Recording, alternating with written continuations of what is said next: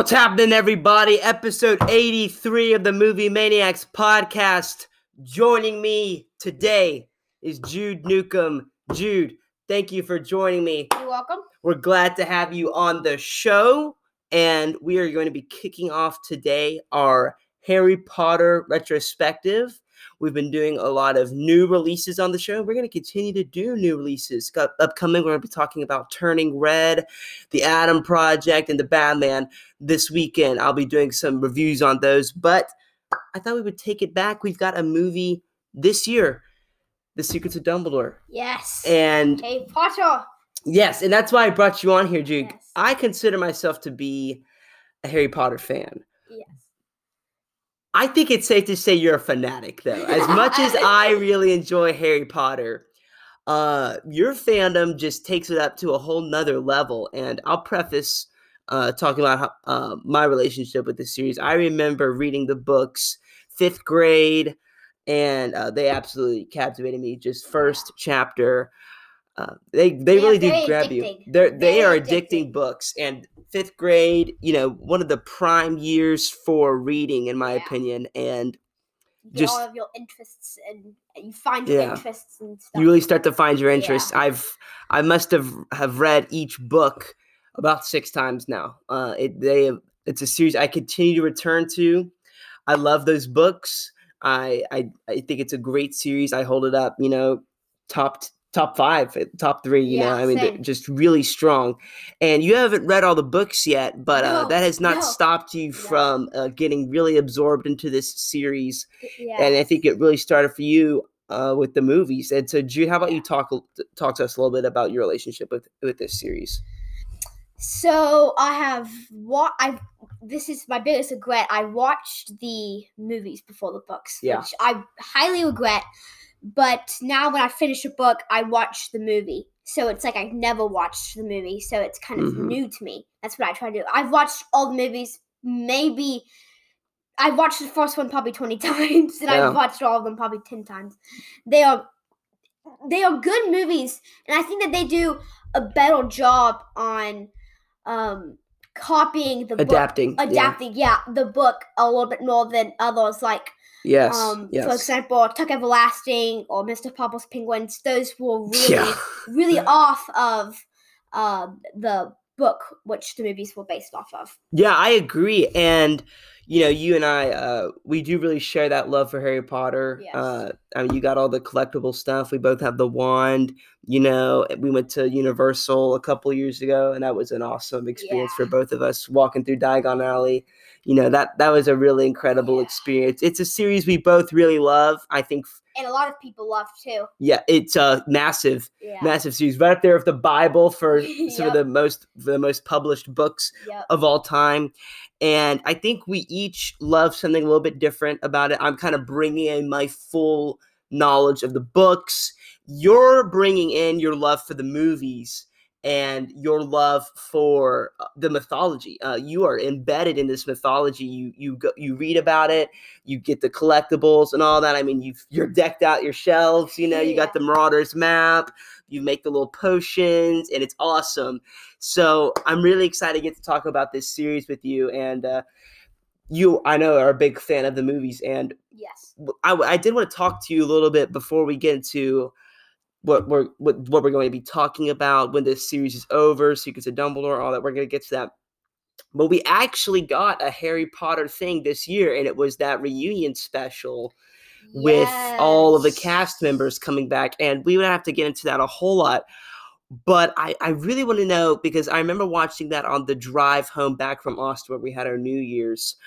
It felt mixed, and I couldn't really pin down what exactly your feelings were on it, or what my feelings were on it. How about you go ahead and start off? Because that was I thought it was interesting. You got to see the life before Harry Potter, like how they had completely different lives than they do now. And I gotta be honest, when they came and they said they haven't seen it forever, this obviously took so many takes, you know what I mean, to get this one shot. So they're just like talking, but then they mess up. They gotta do another thing, and then they have to say it again. So they've obviously seen each other before those 10 years. And I'll be honest, when they started talking and stuff, I got a little teary-eyed. Yeah. Like, it was cool to see the Golden Trio talking. Yeah, that was cool. But, yeah. Some of it felt staged. That was my biggest problem with it, is there was a lack of authenticity at times. But the moments where it felt like, oh, this is real and this is raw. Yeah. Particularly like the last 15 minutes. Yeah, really crying. And really packed a punch. Yeah. And it even got me a little bit. And I don't really get involved in the Hollywood stuff. I don't really. It kind of sounds weird. I don't really care a whole lot about where these actors, like Emma Watson's going on. It was so rough for me, By the third film, I was wondering, could I keep on doing this? And I was like, oh, poor you, making millions of dollars off this series. Oh, whatever. But I understand, and I joke, but there were moments where I felt like the authenticity really crept in, but I was also just disappointed by how staged some of it felt, and that was disappointing. It left kind of just a mixed feeling. That really had some high points. But there were some low points where I know you and I were looking at each other like, this is cringy. This is staged. They threw some pretty crappy, little quotes in it and stuff. One-liners. And there was a moment, I don't mean to dog on anybody, but when Helena Bonham Carter showed up, who plays Bellatrix. Oh, my. And then they go racing down the stairs. Yes, that was really bad. So stupid. It was really bad. I didn't like that. But I can respect the fan base around these actors and these movies, why people love them so much. I know for a certain point I was absorbed in kind of that just that drama, around the actors. Less so now, but I understand why people like it. I didn't love the special, but I think it was a cool thing for a lot of people to open up 2022 with. And so that's what I'll give the special that it was a really good way to open out the year. Yeah, I thought it was cool to see the process of making the movies, and like I said, like the life before they had. Right. It provided some really cool backstory. It was almost like a documentary of every single character in the films. Yeah, and that was really cool. Now we are here to talk about this series, and it's building up to the Secrets of Dumbledore. Now, we got the trailer for this, feels like a couple months ago. And you know what? Reception-wise, not a lot of people talking about the Secrets of Dumbledore. Pretty low-key. Nobody really cares. I'm sure it's going to make money, but, I don't know. It feels like Harry Potter has kind of lost a little bit of the magic. What do you think about that? I do think the same. I think that they could have done this forced Fantastic Beasts in order to find the movie, and I think that I've been wanting to see the play.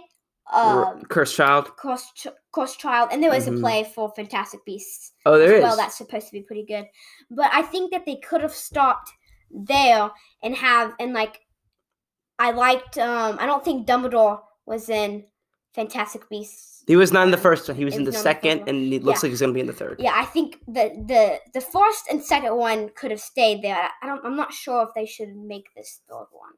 We should mention this is apparently planning on being a 6-film series. That has me really concerned, and I don't think that there's a fan base for a 6-film series. You hear people talking about Avatar. They're going to do 6 films of those. Even that kind of strains, credibility.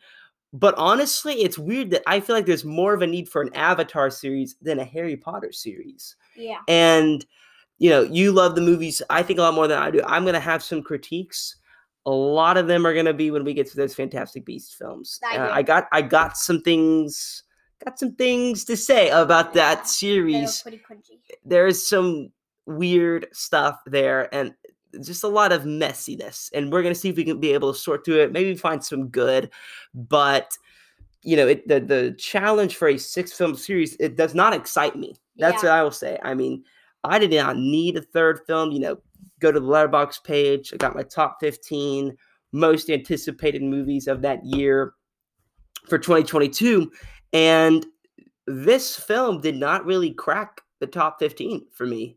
And I don't really think it's going to be for a lot of people. I mean, I'm going to see it, and it'll be a fun experience, I'm sure, going to the theater, getting to see it, because we weren't around to go see the original Harry Potter movies. This is what we're left with, and you kind of settle for that. It's like the West Side Story of Harry Potter, you get the remake. It's a different kind of a reimagining. We're getting our taste of the Wizarding World here, and it's kind of a little bit not the greatest, not what the best that this series has to offer, and that is disappointing. But we're going to get to those films when we get there. But judging off of this trailer, Jude, what are your expectations? Does it look good? I don't like the concept of the trailer. Okay. I don't think that they. I didn't. To be honest, I didn't really get to see what they were going for. I think that this looked a lot like the second. Yes, I agree. The second Fantastic Beasts movie. I don't like where they're going with this Credence character. To be honest, I agree. I think that he is an absolute pointless character. He is a pretty good actor, but I don't like this character. I think he's getting in the way of something that could be good. Yeah, I'm a kind of a Grindelwald fan from the books and all that. I really liked Johnny Depp's take on the character just in a visual sense, the white hair, the eye. That was all cool, and I was disappointed they fired him over the ridiculous Amber Heard stuff. But Mads Mikkelsen, great actor, and certainly doing more than Johnny Depp is, looking at who's working right now. I mean, Mads Mikkelsen doesn't get great stuff in America, but I mean, you look at Another Round in 2020, Oscar-nominated movie, that was a great film, and he's great in everything that I see him in, and just judging from this trailer, I like what I see of him, and I'm excited to get some Dumbledore Grindelwald scenes. That's the dynamic that I really feel like this series wants to dive into, but is distracted by so many other things like Newt. People forget, Newt Scamander is the main character of this series. And you don't think about him. You think about Dumbledore, and you think about Grindelwald. You don't really think about Newt Scamander. I like his character. He's got some fun quirks. Some cool stuff. But I don't. But when you think of Fantastic Beasts, you don't think of him. You think of Grindelwald or Dumbledore, the younger Dumbledore. That's cool to see. This series originally started as we're gonna talk about, Newt Scamander and his little animals. Yeah. Look where we are now. Now we're at a Wizarding War. This series has just kind of gone off the rails. Like you said, it's very messy. I liked the first one with the suitcase and the animals. I thought that was really cool. And I think, like I said, I think they could have just stopped there. Yeah. I really truly do think that they could have stopped there. I feel like the fact that they even made a movie based on a little backstory book that J.K. Rowling wrote, because originally there was the book Fantastic Beasts and Where to Find Them, and there was mentioned in the books, and said that when they were in the library, I always remember that book popping up, and it feels like a stretch, it's already kind of a desperate move that they're making a movie based on this little book in the library from the series. You could just tell it was kind of do we really need this? And now it looks like this series is really wanting to dive into the Dumbledore Grindelwald stuff, and that is not unexciting. It's just the fact that this is not really this isn't where my interests are at with the series. You see, I'm excited for the movie because I'm excited for it's Harry Potter. Right. I love just Harry Potter. I love to go see it. I just I could watch all the movies right now if I wanted to. Right. It's they're really just fun movies. Mm-hmm. And I want to see this movie, but I know it's not going to be great.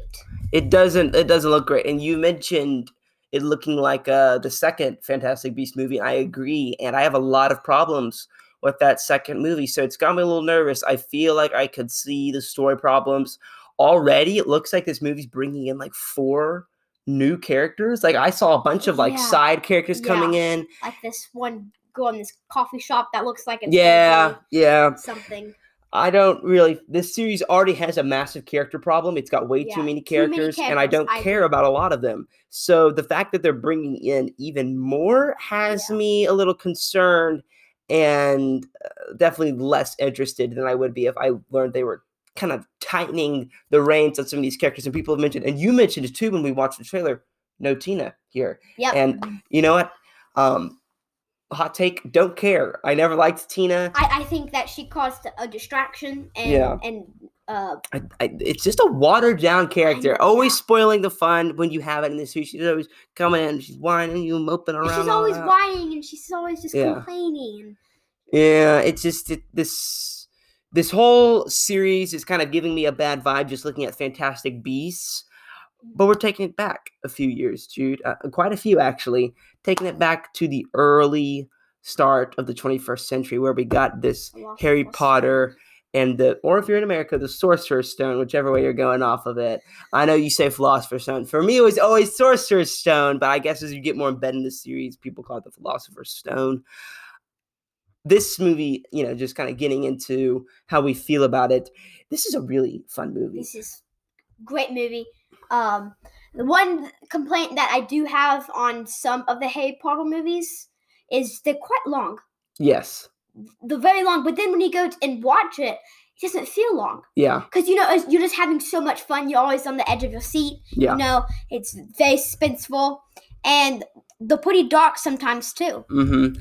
This movie is long. It kind of starts off that length, and it's only going to get longer from here. Yeah. I don't have as much of a problem with the length on this one. You can feel it at times. Yeah. I don't think it's a perfect film, but director Chris Columbus, who did Home Alone, and Chris Columbus also worked with John Williams for Home Alone. That little combo of Chris Columbus and John Williams really hits hard because the music in this first film is just it's captivating, and you get the magic that particularly the first 3 books where the tone is a little lighter.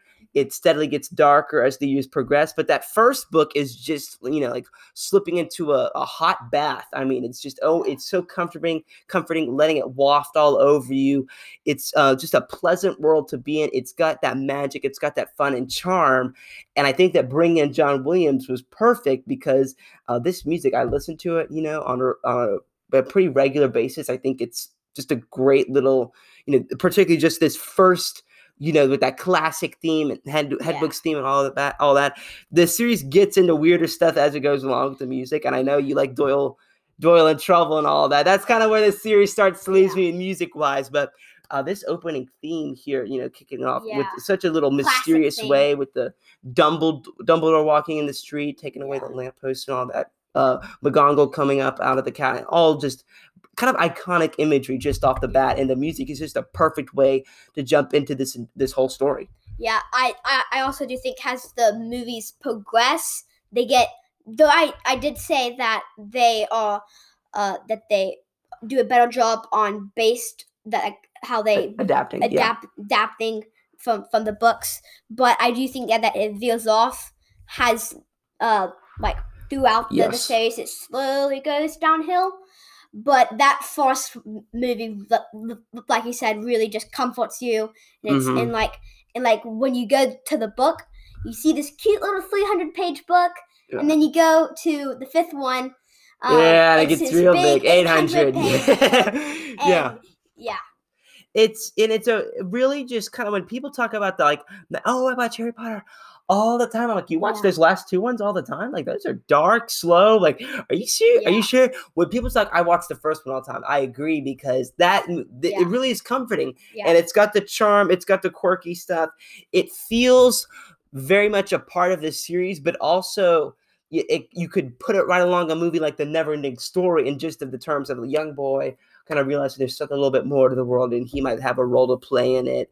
Just kind of that little bit, like, not a coming of age story, but like a bit of a realization moment, a eureka moment where he's kind of diving into all this magic. And it's a really fun, it's just that first act of, spending time with the Dursleys and all that it's got its little bits of it's got those iconic bits that were from the books, and seeing all of those little lines brought in, and they picked great actors to play those three characters. All that's really fun. And then when Hagrid comes in, you're a wizard, Harry, all that really iconic stuff. And going into Diagon Alley, I mean, that's awesome. When they walk into Diagon Alley, you get that wide shot, all of that craziness that's happening. It's iconic. And when you go into Diagon Alley in Universal Studios, it's like you feel some of that magic. It's crowded, and it's like just like in the books, it feels crowded. Like J.K. Rowling describes how there are things here and there, just things everywhere, and it feels like when you go into Universal, you're in that same experience. It's absorbing. And it feels like you're Harry Potter, like you're walking through Diagon Alley, like you are in the book. You're a part of this. I agree.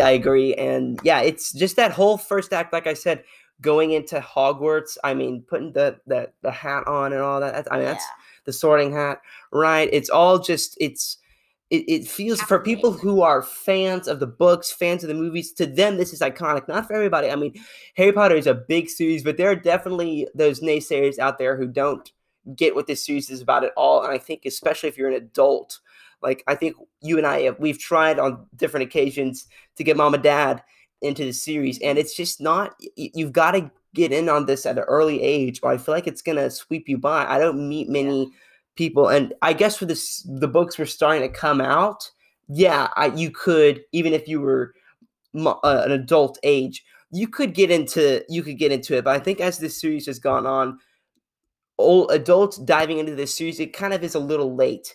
If you start this series out like you and I both started at a similar age, just it all feels so new to you. It feels so fresh. Now we live in a world where the newest magical fantasy sci-fi world, it's all coming at you. Like, new worlds aren't that much of a new thing anymore. It's kind of overdone, and I feel like that's how it feels for a lot of adults. But when you're a kid and you're jumping into this expertly crafted world by J.K. Rowling, all of this feels just so overwhelming and magnificent, and the music, all of it, the movie, it's got the occasional CGI flukes, right? I remember, skipping ahead a little bit, but when there's the troll in the bathroom, Chamber of Secrets. No, in the first one, when they're in the bathroom and the troll breaks in, jumping ahead a little bit to that scene, a troll looked pretty bad, but there are those occasional CGI mishaps, and of course they're going to have those since it's the early 2000s, but kids aren't going to really, it doesn't really matter to you because you are already connected, and a little bit of CGI issues, it's not really going to hinder your enjoyment that much. Of course, we got to talk about the actors here, this cast of characters. There's a reason there's a reunion special, because fans are attached to these actors for life, it seems. And I don't feel quite that way, but you cannot deny there's something special about these three main actors here. Daniel Radcliffe is Harry Potter. I think that he doesn't do a whole lot now. It's weird. It's hard to find work, I guess, when you're known just as Harry Potter. I think he's a very talented actor, though, and he, just at a young age, he really does pull off all the weight that this role needs. Mm-hmm. He is perfectly cast as Harry Potter, and I'm sure there were a lot of young talent they could have brought in to play this character. They hit a goldmine here of Daniel Radcliffe. I mean, he feels like Harry Potter should, and I don't ever have a complaint with him throughout the whole series. I mean, there are moments, young to the acting game, where you can feel there are some weaker moments, but overall, I mean, they just hit the nail on the head with this really strong trio of cast members, and then all these fun little personalities around, with McGonagall and all that, and Alan Rickman as Snape, who was iconic as well. Oh, man. And we're going to get more of them in the future when Gary Oldman comes into the series. This series just continues to build a cast of characters that people are going to remember. There is something special about there's something special though about this original trio though. Yeah, I think the movie that Daniel Radcliffe didn't do as good in was the part 1 and part 2 of Deathly Hallows. I think especially part 1, this is probably the worst movie in the in my opinion in the series, and that's just my opinion. I thought it was super duper slow. Yeah, a lot of people say that about the part 1. Yeah, but part 2 gets better. I know that Noah doesn't like Order of the Phoenix. That's definitely his We're going to talk about Order of the Phoenix. Least favorite one. I got some thoughts. Vice versa. That's one of my favorite ones. Okay. Hey, Voldemort in the black suit. That's an awesome look. So I'm going to support Order of the Phoenix on that. The black suit Voldemort. Yes. Chef's kiss to that. That's pretty cool. But yeah, this trio here, you got Emma Watson as Hermione. Yep. I mean, she doesn't do a whole lot of work either. But she's easily the most well-known, I think, of the trio. She's gone on to do the most things. Little Women, of course, one of your favorite films. Mm-hmm. And I can definitely respect her as an actress. Beauty and the Beast, not so much. But Little Women, and I think in other roles, she has gone on to do really good work as well. And not exactly a beloved actress by certain people. I've never really understood that. I haven't done enough reading about it. But I think as Hermione, she feels perfect. And maybe it's because of that. Mm-hmm. Some of that diva actress stuff that Emma Watson would get to be known for as her career progressed. I think right now that, this interpretation of Hermione in these first 3 books feels much more loyal to what J.K. Rowling kind of intended with the series, because you look at Hermione in the books and she's not drop dead gorgeous or anything like that. She's kind of got this shaggy hair, a gap in her inner teeth, and you see that. And when they did the illustrated adaptation of the books, and you got all the artwork put in, she does not look like Emma Watson, who is very beautiful. She looks a little bit more rough and scrabbled. And I think that was what J.K. Rowling originally intended. And as the series goes on, it gets a little bit more Hollywood. It gets a little bit more, I remember the moment Hermione changed is when she wore that dress in the Goblet of Fire for the little ball dance. Yeah. Walks down the stairs. That's when Emma Watson's kind of coming into her own, and she's doing that actress thing of putting on the dress, taking off the glasses, and showing that she can be pretty too, which is great and all that. I don't hate it, but you can tell that they are taking it as the series goes on. They take a different route, and they play up the more Hollywood way of doing things rather than what I think the books intended, where you really respect Hermione the most for her personality. And I feel like in these first 3 books in particular, and in these first 3 movies, they really do stay loyal to that. And here it's a great, the train scene when they all meet together, maybe my favorite scene of the whole movie. I mean, just the 3 coming together, it's an awesome scene. Yeah, and the New Year's reunion Harry Potter thing, when Emma Watson got her segment, you heard her talk about how she read the first book and how the director said that she did such a good job on how she reenacted it so well. Mm-hmm. She really does feel perfect for the character. She's got all of the sassiness, but also the cleverness that character entails, and it's fun. And then with Rupert Grint as Ron, just spot on. And maybe it's because we grew up with these movies, but he just feels perfect for this role. Yep, just like the books, messy kid,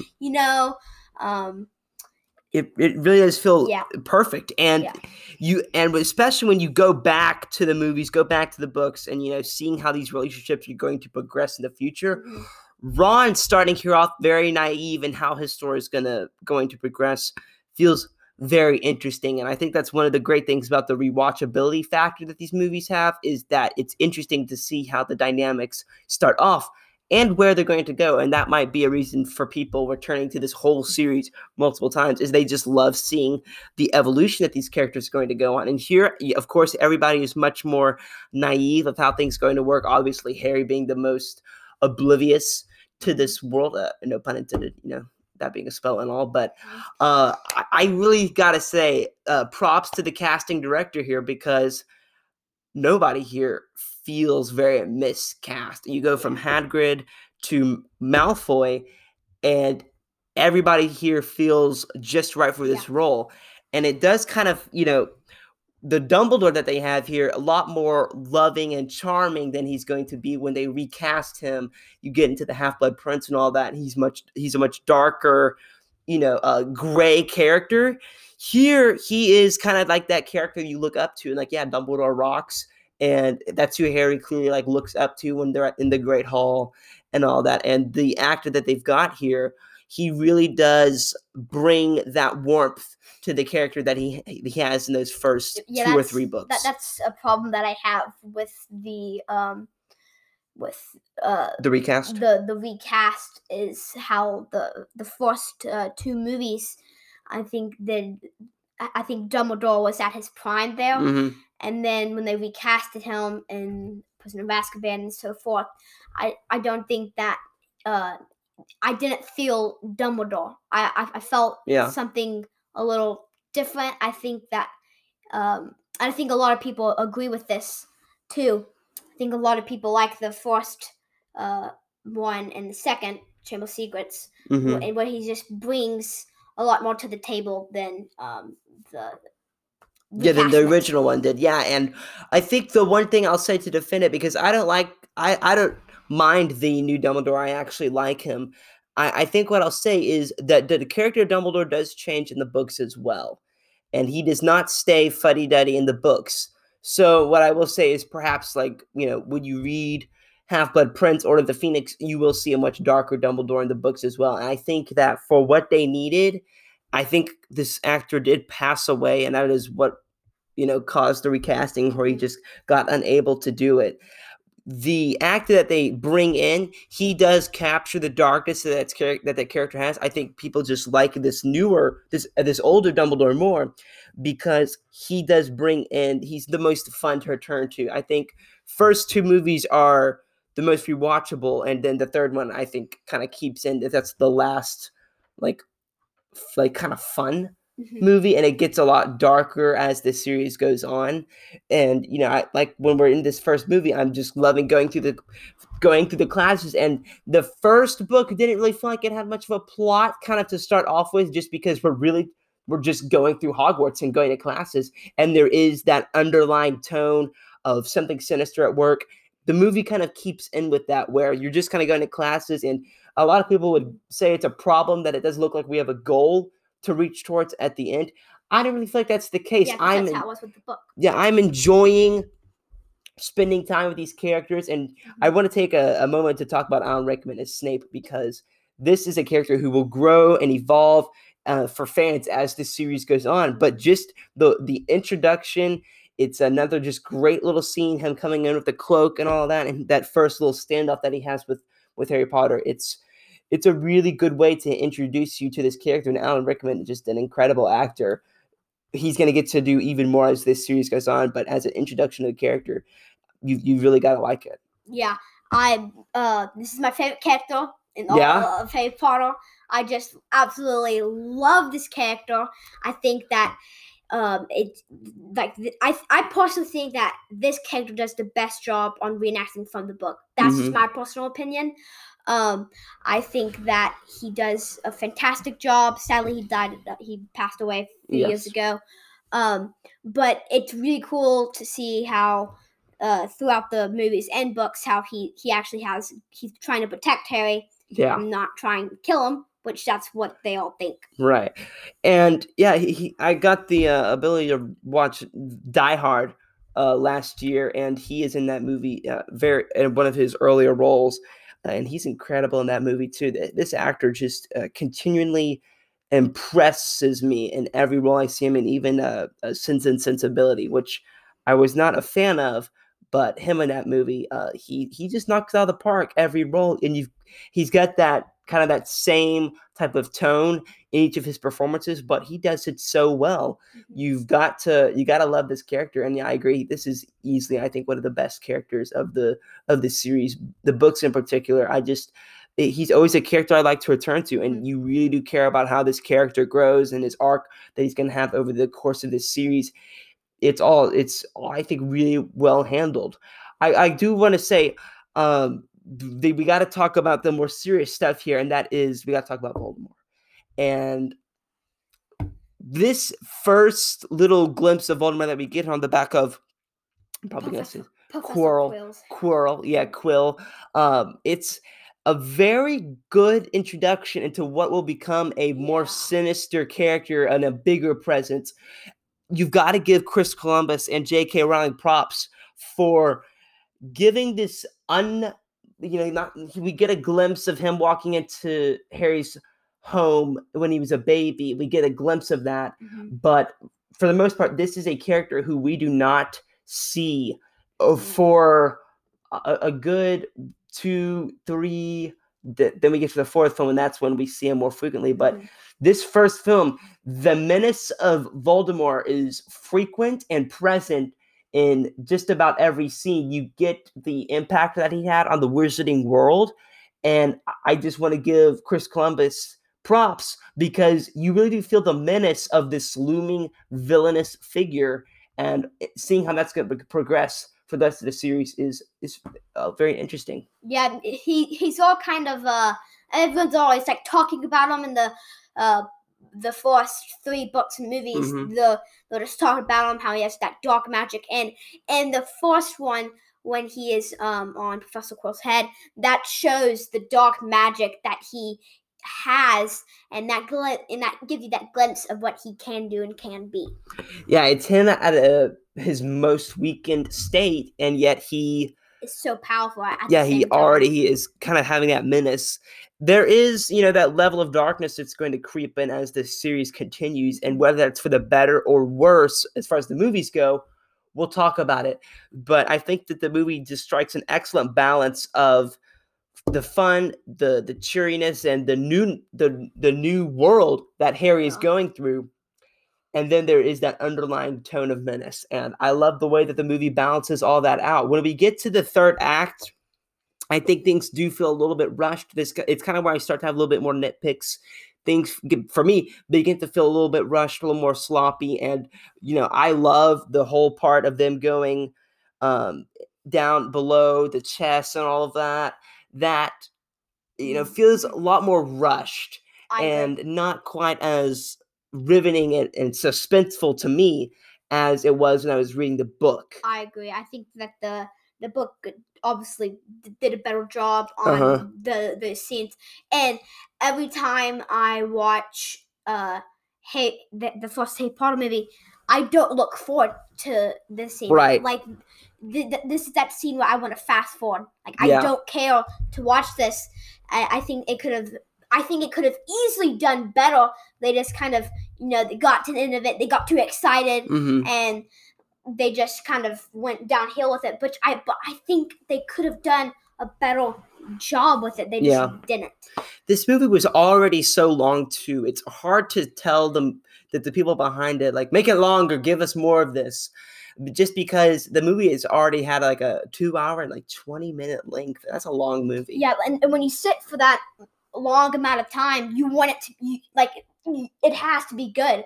The whole time, just like Avengers Endgame, just like the Batman. Right. Those long movies. They've got to keep your interest. But they always are good. It's spot on the whole time, and that's something that I think when it gets into the later third act of the film, it just doesn't. It loses that momentum a little bit. And I agree. When a 3-hour movie feels like an hour and a half, that's a great feeling. Yeah. It feels like an hour and a half. Sam and I are going to be talking about the Batman Sunday. I'm really excited for that conversation. I got a lot of thoughts, as I'm sure you know, Jude. And we've seen that a couple times now. And I got some thoughts. Stay tuned for that review, guys. I got some things to say. It's taking a little bit of a while to get that review out. But yeah, when a 3-hour movie hits the spot and it keeps that pace, keeps up that momentum, to me, it's limitless. Like the amount of value and just impressive filmmaking that entails. It's great. That's why Martin Scorsese, Quentin Tarantino, that's why I think they're such great filmmakers, is they keep that long runtime flowing so well, and it keeps that pace. These Harry Potter movies will struggle with that occasionally. I gotta say that when you get down to the Quirrell and Harry standoff, Voldemort and Harry, that, from a thematic standpoint, hits better than I think the couple other chunks of that third act do.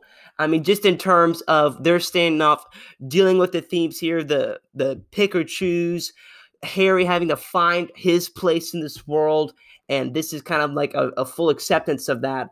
I think it's a good cap for the arc Harry has in the movie. I have to disagree with you on this. I think that this when he meets, I thought it was so lame.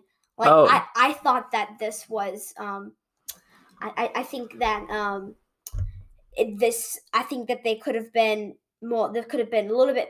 This whole movie is leading up to this last scene. Where they're trying to protect the Philosopher's Stone, and I think this is like the biggest letdown in the movie. Is just when I don't feel like I think that there could have been like a little action, not like a big wand battle or anything, but I think that there could have been a little more something there. Yeah, it's not a perfect scene, and I think when you read the book, it feels much more intense, even though there's not a lot of action, because you're in Harry's mind, and you that divisiveness that he feels, that kind of chaos that's going on in his mind, feels like action when you're reading a book. In the movie, it's just two guys kind of standing and talking to each other, and that's just not as interesting, even though they put the Ring of Fire and all that. It's just inherently less exciting. I like it just as a capper to Harry for this movie, in terms of him, making the brave hero's sacrifice, all of that. That works better to me than, if they had a big blowout action scene with the budget and all that. I don't know how they would have even done that, what that would have looked like. I guess they could have had a fist fight. I'm not sure, but I'm not saying that this is a bad scene of the movie. I think that, just like I said, pretty much for the whole third act, that it just could have been better. This whole third act could have been improved upon. It is my biggest problem. The pace starts to lose its effect. Things feel a little bit more rushed. You can tell they're wrapping it up. I gotta say that when Harry wakes up, he's in the hospital. Yep. Like that. Him and Dumbledore. With the gummies and all that. Like that's all. Jelly beans. The jelly beans. Yeah, my bad. With the jelly beans. All of that, that's the heartwarming stuff. Yeah, and that's what I was going to say. 50 points to Gryffindor, all of that. Dumbledore, obviously a former Gryffindor, because he's very biased towards Gryffindor throughout the series. I just want to call Dumbledore out. A little biased on Team Gryffindor. I'm a Gryffindor, but I got to tell you, Dumbledore, little too nice. I was mad at Dumbledore. I'm a Slytherin myself. Yeah. And, we're gonna win. Yeah. It's Dumbledore. He's always bending the rules. I guess in Dumbledore's book, the rules are meant to be broken. But it's undeniably a heartwarming scene, seeing them win, and you haven't talked about it. Old Neville Longbottom getting in that winning strike for Gryffindor and pulling it all out. It's just it's a really nice way to cap things off. Hagrid, who is just an undeniably great character throughout the whole series. This may be my favorite movie with him in it, and just in terms of what he gets to do, him getting to bring Harry into the world, and that the scenes that we get with them just work really well. And the actor who plays Hagrid just did an excellent job. It's a hard character to pull off. He did it very well. And their final moment at the train station, it kind of hits me every time. It's just a really solid way to wrap the whole movie off. Yeah, I think, but like you said with Dumbledore as well, the movies progress to get darker and darker. But I think I didn't really, Hagrid kind of in my opinion, lost it I agree. In the last films. Like he becomes a less frequent character. He just doesn't. He's very he gets just in some way he gets dirty and is filthy, and he just doesn't. It doesn't feel like Hagrid. In the books, Hagrid is always on Harry's side and always happy. And of course, I haven't read the book, so I can't. Yeah, it does get darker. I can't say this for a fact, but I think that they could have made him a little bit more happy, but still, it's sad. A little bit more joyful. I think they lose some of the joyfulness from the character, and it's mainly because the books get so dark and the movies get dark. We're gonna get there when we get there, but Hagrid he loses. He's not. For me, the problem is Hagrid's not in the movies a whole lot as they progress. He's a less frequent character, and I feel like in the last film he gets like only a few minutes. Like the one thing I remember Hagrid doing in the last movie is holding Harry when he's faking being dead, and that's just about it. Yeah, and that's a tug at the heartstrings moment. But Hagrid does not get a whole lot to do as this series goes on. I think this is Hagrid at its best. I love the whole way things are wrapping up, going back to the Dursleys and all that. It's really a good way to cap the whole movie off. Jude, do you recommend Harry Potter and the Philosopher's Stone? I do. I think that you're gonna have a lot of fun. Even if you're not a Harry Potter fan, you have no clue what's going on. You haven't read the books. You pretty much are a brand new. This is your brand new Harry Potter experience. I do think that you will enjoy this, and you will want to keep watching through the whole series. And there will be some letdowns, but I this is my biggest mess up. I will say read the books first. Read the books first, or if you don't, if you watch the movies before you read the books, read the book and then watch the movie. It makes it feel like you're watching the movie for the first time. I agree, and yeah, just it's not a perfect film. We've had our nitpicks, but yeah, I haven't rewatched these in a while, but in my memory, this is the best one. I'm just gonna put that out there. A lot of people say Prisoner of Azkaban. We're gonna get to that one when we get there.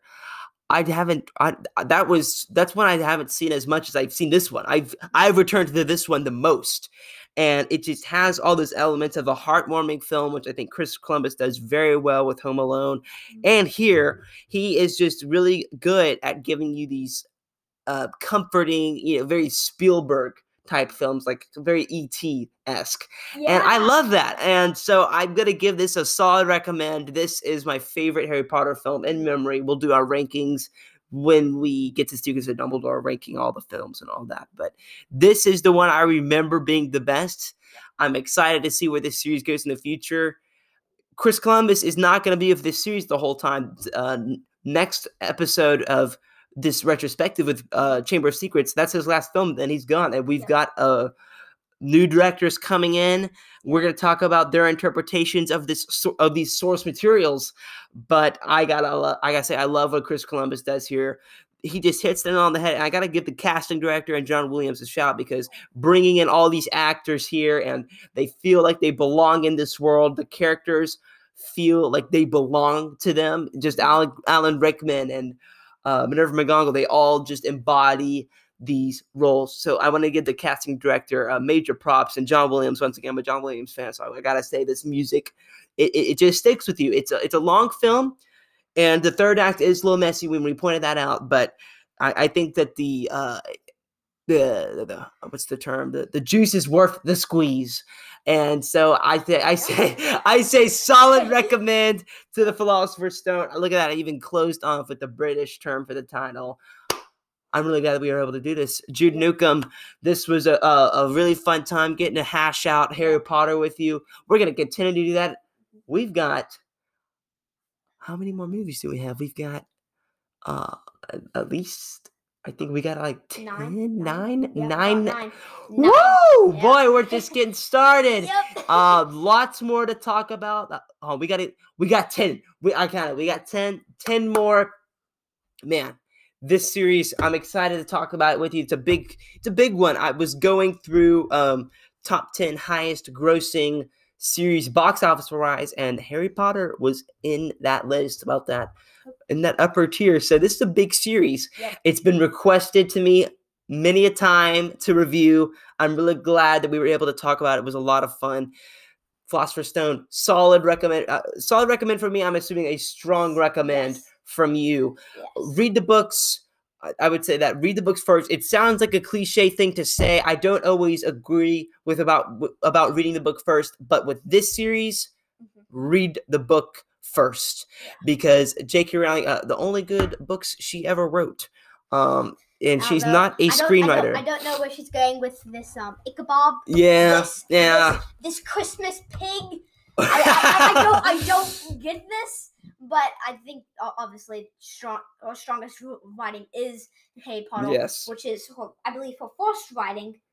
Certainly her most well-known stuff. Nobody's talking about the Christmas pig, but anyway, Jude, where can people find you if they liked what you said today? Where can they find you? Where can they hear more about you? You can find me on my Letterboxd, which is on Jude Newcomb. I am currently locked out of my Letterboxd account, so you're probably going to see things from last year, not this year. Mm-hmm. And you can also find me on my blog, where I've done reviews on books at JudeBradleyNewcomb.blogspot.com. Yes, go check out Jude's blog. You can check out mine, NoNewcombHub.blogspot.com. Always talking about movies, and we got a bunch of rankings over there. And then Letterboxd, I'm always on Letterboxd, always reviewing stuff. Reviews every week, baby. You know what I'm saying? So I got all my lists out there. And guys, thank you so much for listening. I'm really glad we were able to talk about this series. Jude, thank you for joining me. We're going to see you later. Upcoming reviews. Turning Red and The Atom Project just came out today. And Jude and I are going to be watching those two movies. I am excited, nervous for Turning Red because it looks really bad from the trailers, but man, I'm hoping it's good. And then Sunday, Sam and I return to talk about The Batman. And I have seen it 3 times now. Guys, we are going to talk about some movies coming up. And Jude, maybe we'll talk about Turning Red and The Atom Project in the future.